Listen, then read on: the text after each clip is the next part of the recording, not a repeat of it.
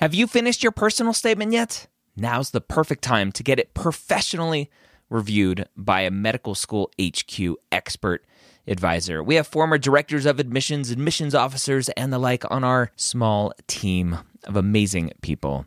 They have the inside knowledge from reading thousands and thousands and thousands, tens, if not 100,000 personal statements, going through the process and setting up the process for their whole committee. They know exactly what medical schools look for and the common red flags that can get your entire application thrown out. Take advantage of our flash sale right now, going through May 6th, up to 6,000 characters reviewed for just $150. That's a $75 discount on our regular price. Go to editmyps.com. Again, that's editmyps.com. The Pre-Med Year, session number 336.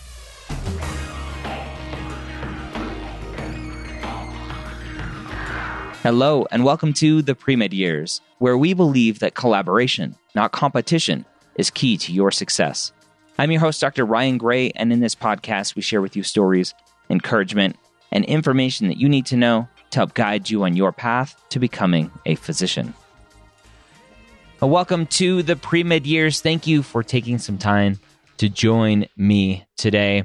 As always, it hasn't changed. My name is Dr. Ryan Gray, and I have been your host here now for a long, long time here on the Pre-Med Years. If you are new here, thank you for taking some time to join me today. You have a lot of episodes that you can go catch up on if you haven't already. Today's episode is going to be very, very helpful for you as you prepare for your MCAT. And I think it will even help in your pre-med courses and eventually when you get to medical school as well.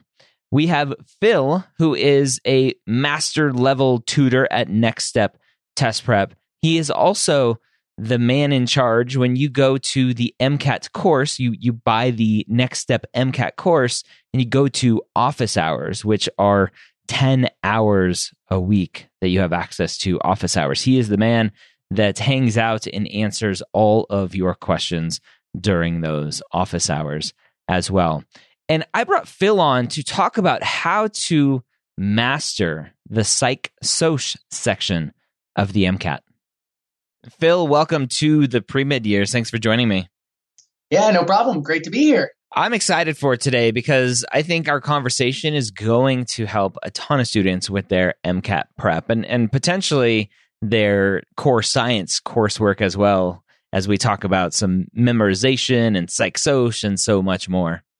Yeah, and not only that, a lot of the things that I'm thinking about and doing about when I'm talking with students about MCAT prep, there's a little bit of forward thinking there stuff as well, things that hopefully will help in med school as well. Because obviously, but there's that's pretty much the meat and bones of med school. It's just like this giant pile of stuff that must be memorized. Yes, unfortunately. Yes. Let's start with who you are and how you ended up being a top MCAT tutor at Next Step Test Prep. Yeah, so I went to the University of Nebraska Med Center as an MD PhD student. I was doing my PhD in neuroscience. Technically, it was pharmacology and experimental neuroscience, but I was pretty minor on the pharmacology side there. I was pretty heavy on the neuro. But yeah, and so I've obviously been through the process itself. I actually attribute my MCAT score to a big part of that. To kind of like getting into the school that I wanted to, and this kind of like difficult to get into program. What'd you get on the MCAT? So I took the old MCAT. So it was a little bit of, obviously a lot of students today are going to be like, what? That's like, he's like 500 points below what he should be. But yeah, so I got a 38 on my old MCAT. So solid.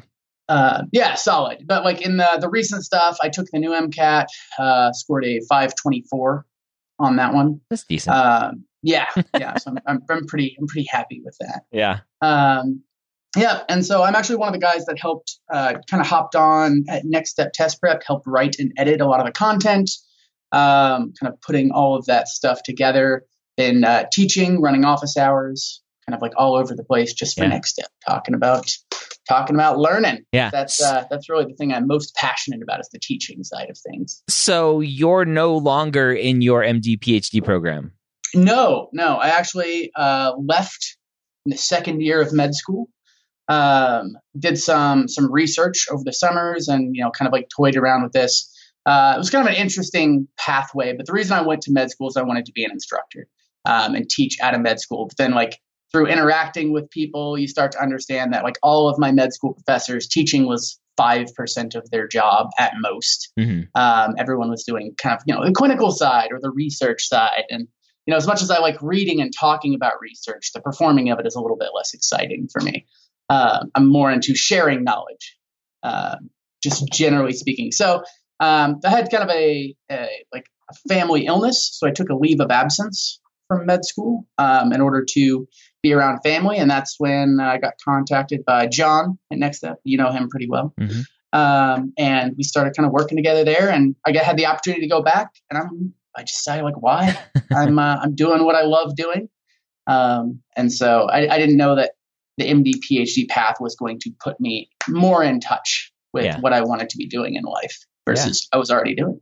Yeah. What was that conversation like with the medical school? Be like, see you later, guys. Never coming back. They obviously that is their worst nightmare. Yeah. And this is something that I talk about with students that are wanting to go to med school. Their worst nightmare is they accept somebody and that person decides they don't want to be a physician. Obviously, the spot I was in probably could have gone to someone else. And that's a big issue, not just for the med school, but for the other people. And so I actually advocate hugely that every student that, takes the MCAT, obviously clinical experience is really big in, the application process. But I think that's the reason why med schools want to know that when students come to the med school, they're doing it because they want to be a teacher or they want to be a practicing physician, and not just, they watch Scrubs or ER. And it's like, that's why they want to do it. I want to be the next McDreamy. Yes. I want to be Dr. House. Yes. And, that'll work. Yeah. So you and I met at the AMSA conference and we had a good discussion and you're like, I think I could come on the podcast and talk about Psych because about 20% of my private MCAT students are getting perfect scores on Psych So I want to dive into that in a minute, but I first want to talk about this kind of whole memorization and trying to learn stuff, because as you talked about in medical school, like your goal is to learn a lot of stuff and you've done some research around this. So let's talk about how students can learn better. Yeah. And so this is one of the things I really love to talk about.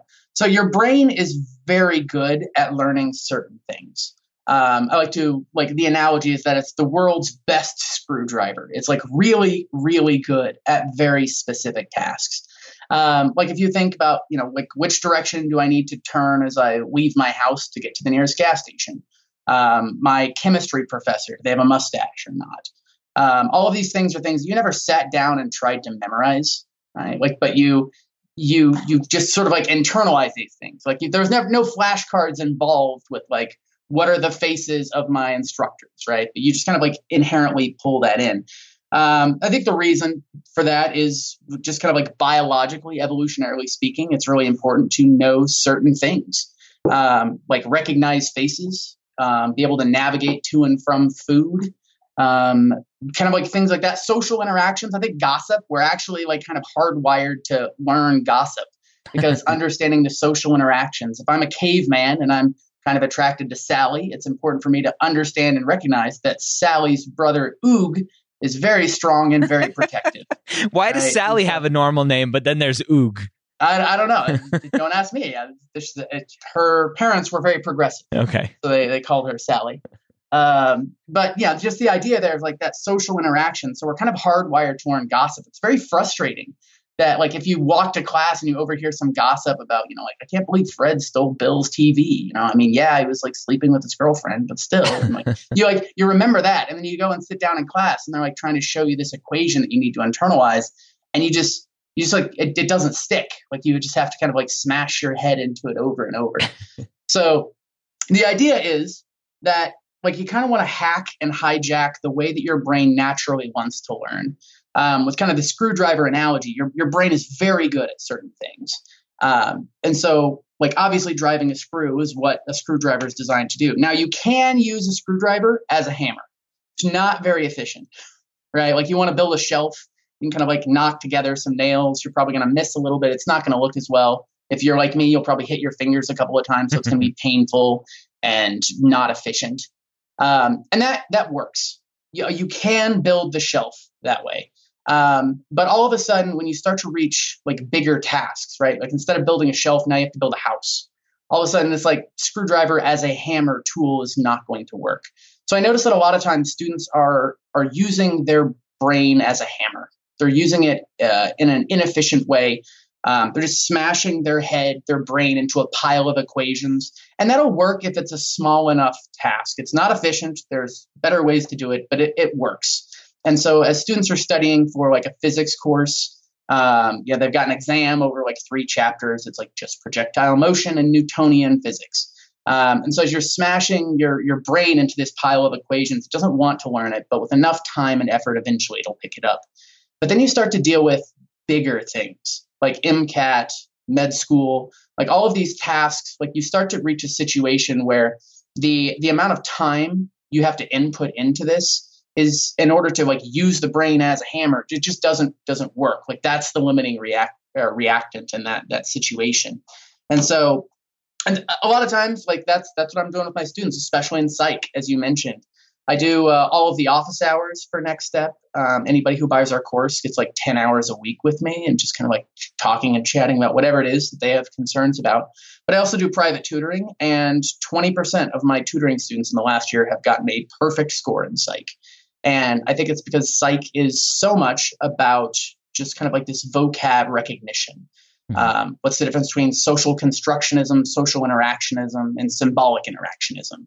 Or schizoid personality disorder, schizotypal personality disorder, schizophreniform disorders, and schizoid or paranoid schizophrenia, right? And like all of those things sound very similar. And so if you're just kind of like doing flashcards and just trying to smack your brain into that to just like try to pick it up, it gets difficult just given the volume. And so I've taken some different kind of approaches based off of that, and it's been very successful. My first student was a little bit of an experiment. They came in, they're like, all right, all I need to work on is psych. Like I'm good on everything else. And I'm like, all right, we got a month. Let's put some time into it. And so they went from we started off at like a 124 on the practice test, the AAMC stuff. We were getting like 130, 131. And then on practice day the actual exam day was the day that she got the perfect score. And nice. Since then, I've been doing that strategy with pretty much everyone. All right, well, let's start off kind of the basics. So for a student who hasn't dug into the MCAT yet, let's talk about PsychSoc. It's the newest section of the MCAT. What is the AAMC hoping to test for with the PsychSoc section? Well, there's actually a lot of neuro on there. There's a lot of, obviously, like disorders and Korsakoff syndrome and all of these things that are actually like a student needs to know at some point. But to be honest, there's a lot of stuff that you need to know at some point in med school. And so like, why is psychology the one thing that we kind of want to zero in on there? There's also a fair amount of stuff in there that I think is important with like understanding like influences like groupthink and things like that, where I actually think that that's something that they want to test and they want to make sure students are aware and not likely to get swayed by peer pressure or act unethically. Mm-hmm. And so I think that there's some things going in with that as well. But mostly, I think if med schools want to figure out who's going to do well in med school, they need to figure out who's going to do well with too much information. And so, I mean, just when you think about it and compare it to any other exam, the LSAT, the GRE, the DAT, I think the MCAT is by far the largest scope. Everything from, fluid dynamics to Korsakoff's syndrome to Kohlberg's stages of moral reasoning, right? That's like very broad, from like very hard sciences to some kind of fluffier sociological stuff. And so I think just adding more content. They're just trying to test and see who can deal with too much information. Because if you can deal with that, then you can deal with med school and you can be a good doctor. So I think the general idea behind that. And for the student getting ready to take the MCAT or planning out all of their courses, one of the questions that always comes up is, do I need to have the prereqs of psych and soc to do well on the psych-soc section? What is your answer typically for that? It depends. I think that's one of the courses that isn't as tightly regulated. That at least this is, some conjecture in some schools may be perfectly fine. Some schools, like, it might not help that much. I think if you take organic chemistry at any university, at any major university, you're going to be getting a lot of the same stuff across there. You're going to be like, SN1, SN2, Diels-Alder, RNS, like enantiomer, diastereomer stuff. You're going to be good on that. But I think that with a lot of the psychology, sociology stuff, it can be a little bit kind of like fluctuating, like what one course does versus another. I actually recommend if a student really wants to like help with their psych soc things, I actually recommend taking a neuro course, because there's lots of things about the regions of the brain and memory and how sensation and sensation work. Mm-hmm. And so I've actually found that, like, if I'm going to recommend something for some class for a student to take to get better at the psych soc, it'd actually be neuro. Which is completely like off the wall. It's like, hey, how do I do better on the psychology and sociology section? Mm-hmm. Take neuro. Yeah, take neuro. Yeah, that's one of my things. I just like really like to recommend students do that. And it's not just because I'm super, like, I obviously love neuro. Yeah, you're a little biased there. Yeah, a little biased. But like neuro's tested all over in the chem phys section with all the physics things, with like voltages, mm-hmm. With understanding sensation. There's like optics and light, and so like how the eye works.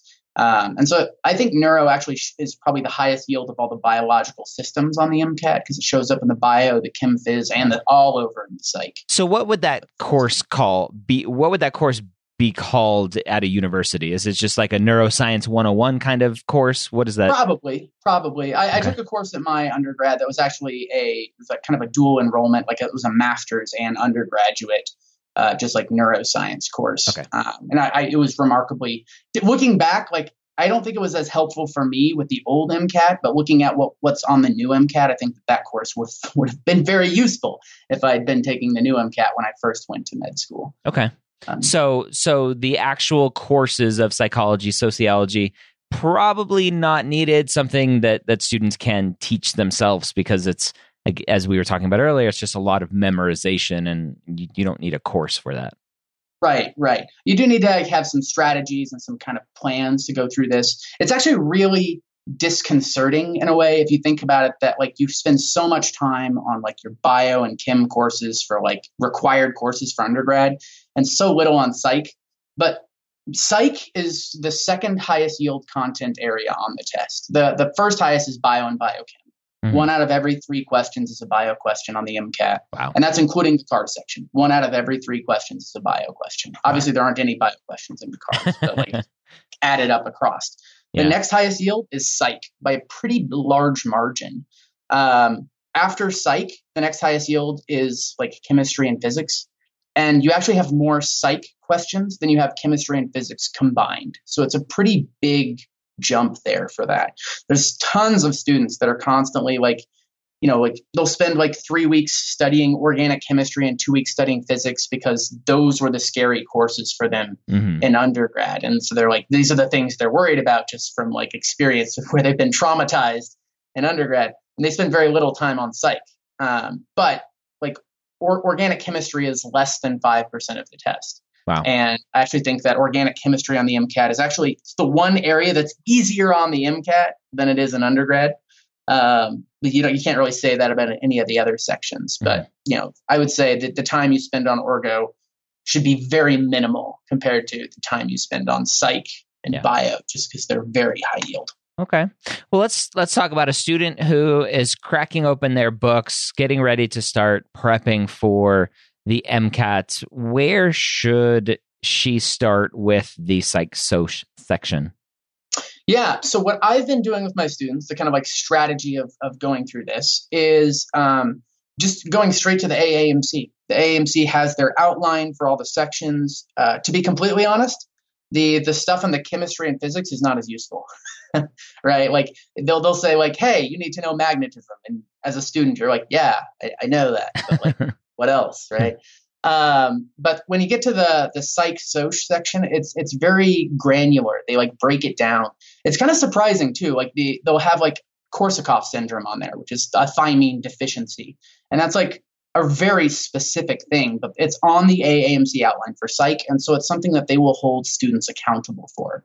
So I really recommend students to kind of like go through that and just kind of like one by one. That's all I've been doing with my students that have been getting perfect scores in psych, is going through this AAMC outline. I want to like throw a word of caution though. A lot of students are doing this. So like you'll hear like about, the big psych documents that are out there. Some of them are like 300 pages and you can download those and just kind of like flip through them. The problem with that is that it's very passive learning and that you are reading something that someone else has put together. And with my students, that just hasn't gone as well. And that just kind of makes sense from what I understand in undergrad and med school. And so what I've been doing with my students, rather than have them kind of like go through and like read definitions and read books, I've been like tasking them to like, all right, let's go through 6A, which is all of the sensation and perception stuff. And I want you to describe in your own words every single one of these terms. And once a student can describe it in their own language, that encodes differently in the brain. It's like using different regions of the brain, and that sticks a whole lot better than if you just read something in a book. I'm sure everyone has, had a reading assignment. They like read a paragraph and then they like forgot it, right? Like sometimes immediately. Sometimes I'll forget a paragraph like after I finish the paragraph. I'm like, I don't remember what I just read. Mm-hmm. But even beyond that, the idea of being able to hold on to some information for like 4 or 5 months or like a year, that's very difficult. And if you're just reading something that somebody wrote and somebody else kind of put together, that kind of doesn't work as well.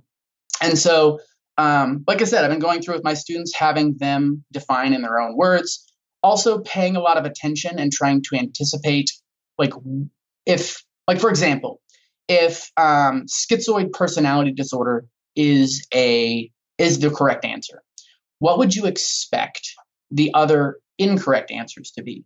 And so schizoid personality disorder is a disorder where people just don't have any interest in interacting with others. It's not that they hate other people. It's just they don't have this drive to interact with other people. It's kind of like if they're introverts. Yeah. Well, yeah, it's kind of like something. Yeah, it's like introverts. Yeah, obviously, evidently, that's a psychological disorder at this point. But the DSM-5. But like it's like if you ask somebody to like, do you get up and put socks on your hand and then take the socks off your hands and put them in your drawer and go about your day? And the answer is like no. And you ask them why they don't do that, and they're like, why would I? And that's how a schizoid personality disorder feels about relationships and interacting with other people. They just like don't see the point. And so there's lots of other personality disorders that students might get confused with that. So if they say like somebody who's not interested in socializing, somebody might want to pick antisocial personality disorder, mm-hmm. right? Like 90% of students are going to pick that if they're not aware of the differences of these things, mm-hmm. or they'll pick avoidant personality disorder. And all of those are terms that the MCAT is like holding students accountable. They're all on that AAMC list. And so you want to make sure that you can kind of like dive in and pull those apart. Anything on that list is something that the AAMC holds you accountable for. They're going to expect you to have this set of information. That doesn't mean that's all they're ever going to ask about. They can like give you new information in a passage and ask you something about that, and you just have to kind of like figure it out from the data or what's going on and like at paragraph 3. But like when it comes to the knowledge that you're expected to have, it's just evidently just sticking to that AAMC outline. I say evidently because that's all I've been doing with my students, and they've been killing it. Yeah. So it almost sounds like you're talking about the phenomenon. It's not really a phenomenon, but the knowledge that the best way to learn something and know that you've learned it is to teach other people it. And so it sounds like by having your students put into their own words what each of these things are, you're basically saying, hey, like sit at your dining room table and teach it to your stuffed animal. Right. I actually have a student that have done, not with a stuffed animal, but they had a Post-it note and they like drew a face on it, like stuck it on the wall. So like I actually also, it's really funny talking about like teaching to other people. I was actually talking to a student who got a perfect score on the MCAT recently. And I was talking like to them overall like, perfect score, not just on that one section? Score, like perfect score. Okay. And so it was like really exciting because that's like, a diamond that I found on the sidewalk, right? And so I was talking to him like, how did you deal with this? And he's like, I basically pretended that I had to teach all of it. Yep. And so I just went through and like kind of made lesson plans of like how I would explain this from one person to another. And that's really just kind of tapping into that way that the brain wants to learn, things that it thinks it's going to use in the future, things that it thinks it will find useful. And so like that massively increases encoding of memories. And so it's just kind of an interesting phenomena there. I was actually just talking to one of my other friends as I was in Philly for a conference 2 days ago. One of my friends is in residency there. He's an MD, PhD as well. And we were talking about how learning styles had to change when you went to med school just because the volume changed. And so instead of just trying to memorize something, it's all about kind of like stories. And you're like, in your mind, you imagine this person who has this disease and you treated them and then you screwed up and now you're going to remember this forever. Nothing actually happened to anybody, but like in your mind, there's this like traumatic thing like, oh my gosh, I really need to know the difference between hypovolemia and hypernatremia, and just kind of like focusing in on those sorts of things. And that's really the best way to kind of hold on to information forever, rather than just read some definition that somebody else put down. So do you see any utility in flashcards for Psych Soc, or because it's more just writing it down, you prefer, is there a difference between writing it down versus saying it out loud, I guess? I think both writing it down and saying it out loud are better than just neither. Reading. Yeah, it's better than just reading. It's much more active. I think there's actually been some research showing that handwriting stuff tends to increase encoding better than typing. Yeah, which is kind of interesting for those of you who like to type your notes. I like to type my notes because I have horrible handwriting, which is how you know that I went to med school. But yeah, so I think there is some stuff with that. I would say that the one region of the test that I actually kind of encourage flashcards is when it's just kind of when you're trying to memorize just like little vocab things, little like just like terms or definitions. And I think that there's a lot of that in Psych Soc. There's also like amino acids. I think flashcards can be really useful for that. Yeah. I do not think they're useful for like equations. Like if you're trying to memorize your equations, I think that's probably one of the number one errors that students make when dealing with trying to memorize physics. They just like want to do flashcards because flashcards worked for other things, right? And so like if something worked for one thing, you kind of want to apply that everywhere across the board. But like if you're trying to memorize your kinematic equations, common scenario students kind of struggle with because just piles of letters and numbers, and your brain isn't interested in that. It's interested in remembering the fact that there are chicken nuggets at the gas station down the street. I don't know why I remember this. I never tried to. I don't care. But like I'm trying to get my brain to hold on to this like pile of letters and numbers. So like I often am like talking to my brain as if it's like this third person here. But the idea is like, come on, brain, like pick this up. Like, please hold on to this. Forget the chicken nuggets. Latch on to this instead. My brain just doesn't find it interesting. And so instead of just trying to memorize like a pile of equations, it's really important to do questions. If you can do 4 or 5 questions using one specific equation, your brain will hold on to that. Your brain will like see that like, oh wait, this was useful. I will remember this thing. Because when you finish the question, you get this dopamine rush and there's the reward pathway in your brain. And your brain's like, oh, whatever that was useful and good. I should hold on to that so that I can have this dopamine rush again in the future. And so you get this kind of like dealing with the brain kind of like in a neuroscience way. So like if you just like do 4 or 5 questions and eventually your brain will remember that equation without trying to, because it was a useful tool to it rather than just something that is useless and just kind of like sitting there. So we can talk about flashcards, and most students will automatically go, oh, okay, flashcards. I'll download the app and then I'll go get a pre-made set of flashcards and work through them. What's your response to that? That is nowhere near as useful as making flashcards yourself. But that takes so much time. It does take time. It does. It really does. And that's one of the things though. But like, you can go through a stack of flashcards that somebody else put together.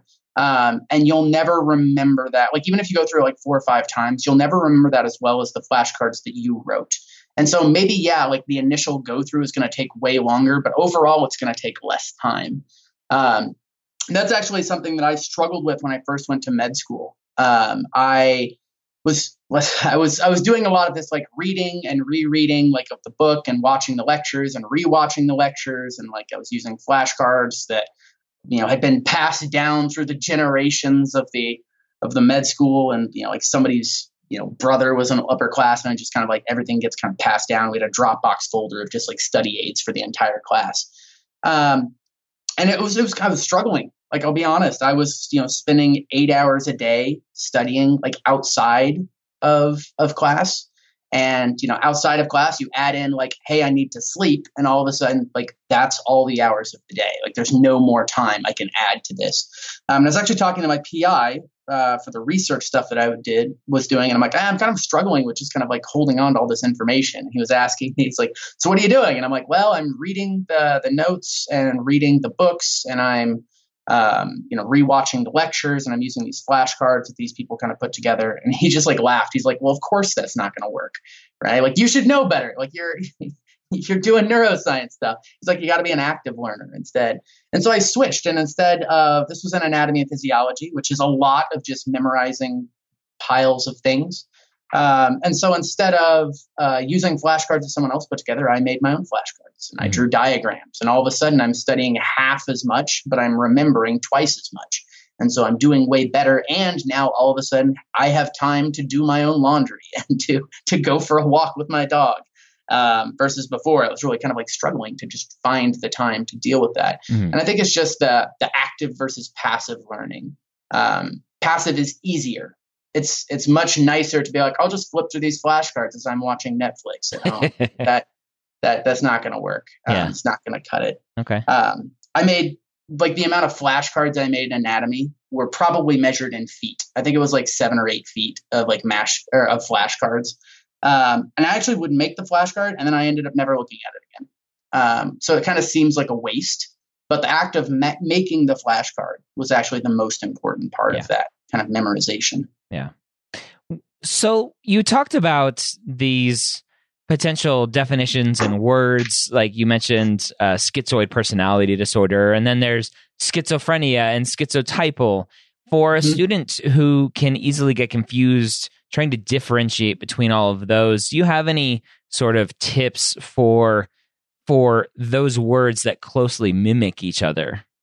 Yeah. So first off, pay attention to that. Notice this. That is a huge, I think it's actually a really great thing for a student to be like, hey, these are confusing. Like, bells should be going off in your head telling you that this is the way the MCAT is going to ask me this. And so this is important, right? Like, they're not going to ask you, right? Like if they gave you a question, like, what's paranoid personality disorder, right? Like, you could probably pick that out without knowing anything, right? And so they're going to have to ask you stuff that is confusing. So recognizing that is actually a great thing to be like, this is confusing. Another example in bio is like ADH and aldosterone. People always get those mixed up because they both raise your blood pressure. They both start with A. They both affect the kidneys. They're just kind of confusing. But if you ever get a question about ADH, you can bet aldosterone is going to be a wrong answer choice. And so you need to like zero in on what's the difference between these two. So with those, like, the definitions of the personality disorders and things like that, I kind of like poo-pooed the like paranoid personality disorder, but I think it's really easy to get that confused with paranoid schizophrenia. Which is another psych term that you need to have down. And so I think the best way to do this is, like I said, stories, dealing with stories. So the difference between, so if I want to zero in on the difference between those, paranoid schizophrenia is going to have delusions.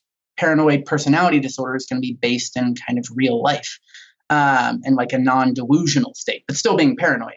So like someone with paranoid schizophrenia, they're going to see their neighbor walking down the street, and they're going to look out there, and the neighbor keeps looking towards the house. And so I know he's working for the Russians, which we all know are working for the mole people, because they're really the ones running the show. And like that's obviously a little bit delusional, right? And so like imagine this, this mole people sort of thing watching me.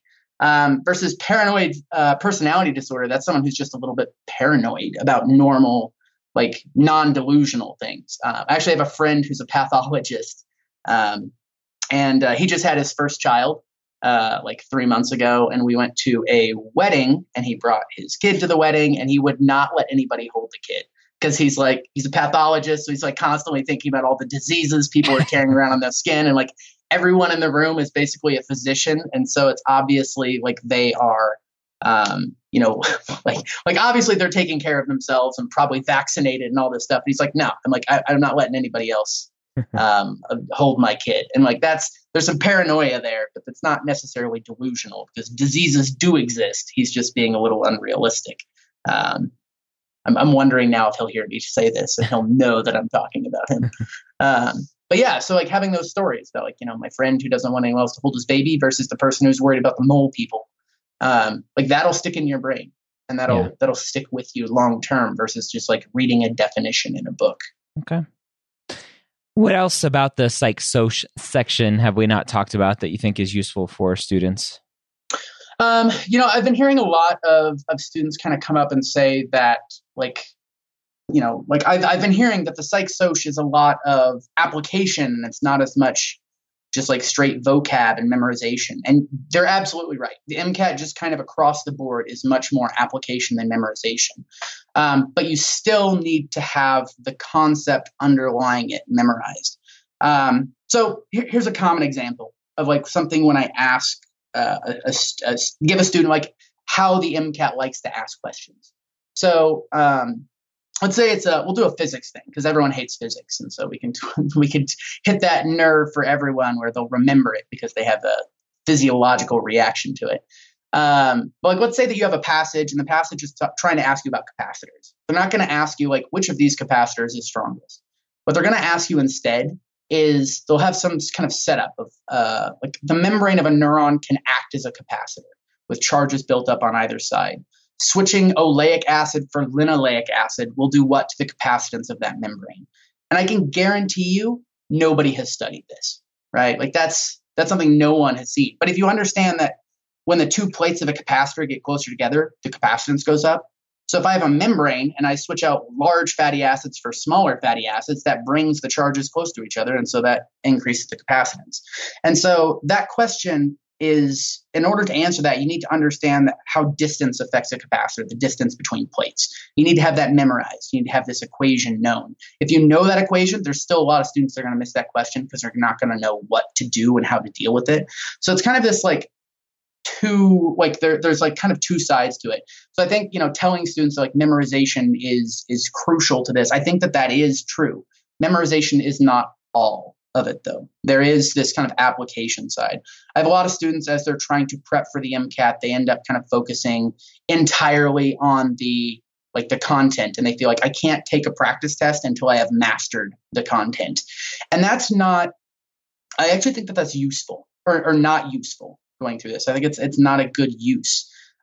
Because a lot of dealing with the MCAT is dealing with data interpretation. How do I pull this passage apart? How do I figure out what they're actually asking me? You can have a lot of students that know a lot of things about capacitors, and they see that question and they're all going to miss it because they're not thinking about like what's at the core of what's going on here. They're thinking they're going to get tested like, do I have this thing memorized? That kind of goes with a lot of undergrad courses. Like if you have a physics course, they're going to ask you a projectile motion question on this test. And so if I have these equation and these 3 examples memorized, I can do whatever question they'll throw at me. But the MCAT likes to twist things around and kind of like cross borders where it's kind of bio and chemistry and physics all at the same time, and psychology and bio with like a lot of the neuro stuff with psych and physics, with kind of the sensations of like a photon, affecting a rod or a cone. And so you kind of want to kind of like be able to look and see the big picture. And I think application is a huge part of that. So it's not just content, but content is underlying everything. Yeah. It's also one of the things when I have a student come up to me and they say like, what should I be doing to study?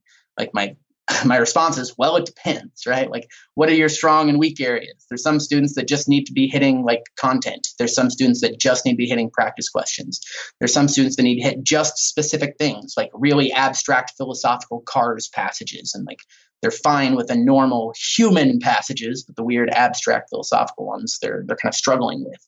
And there's this common thing I'll hear a lot of a student that says like, oh, I heard all I need to do is just take a lot of practice tests.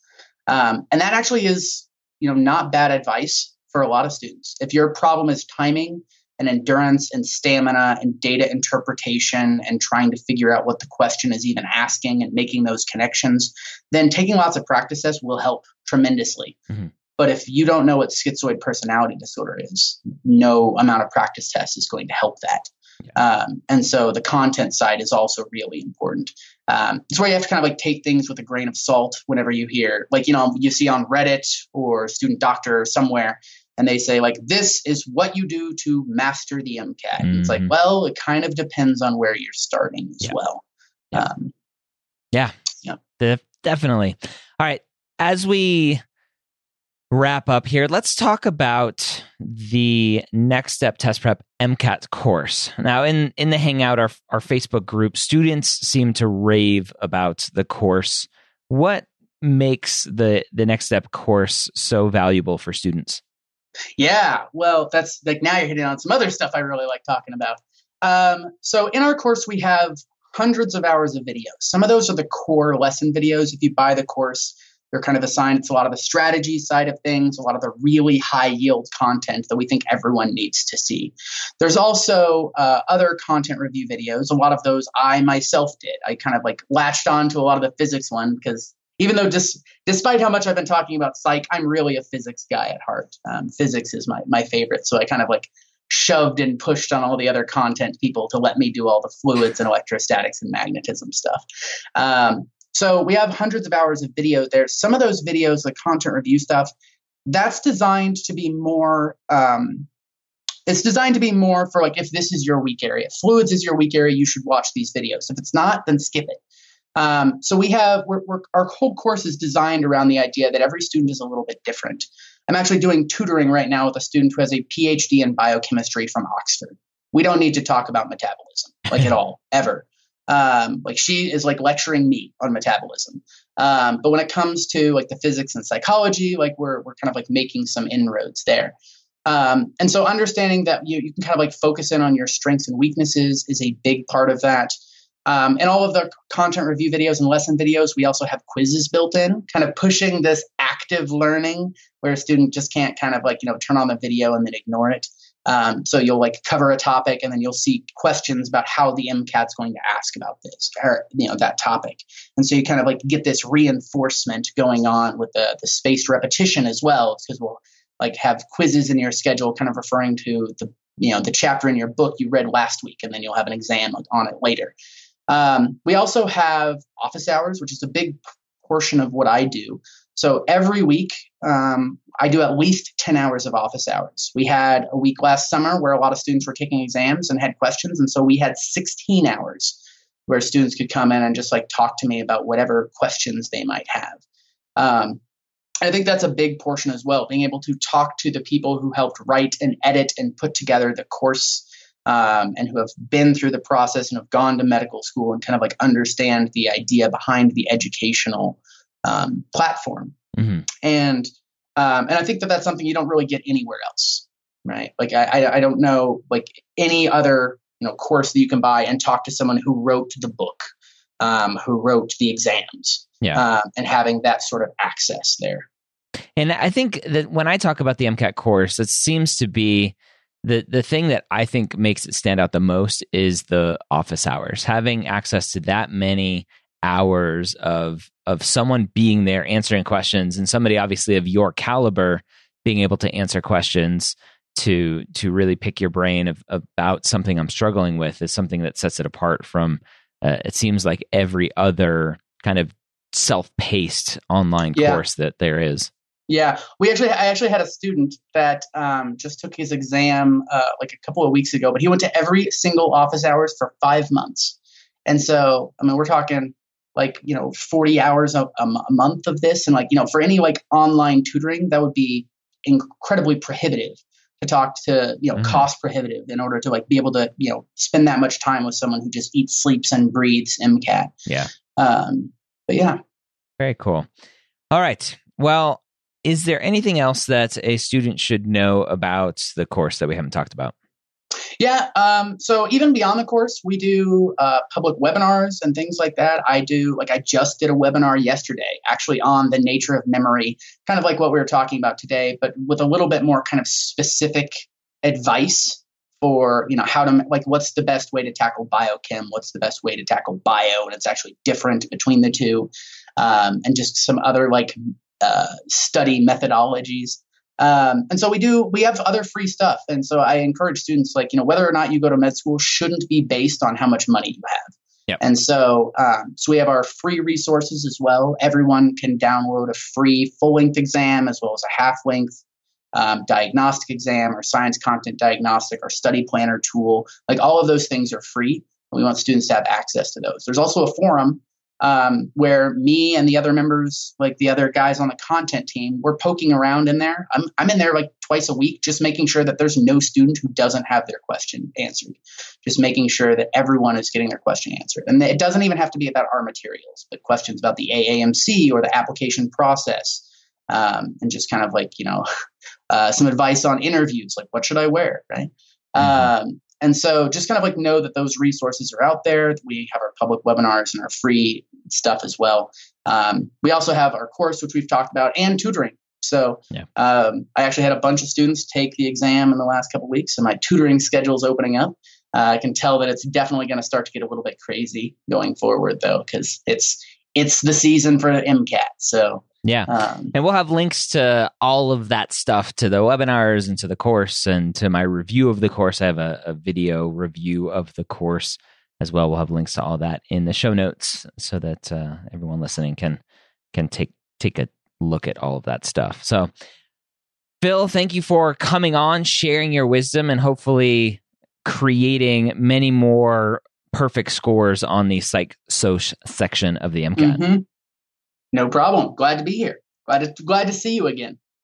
All right, there you have it. Hopefully, after listening to this, you will be able to get a perfect score on that psychology and sociology section of the MCAT.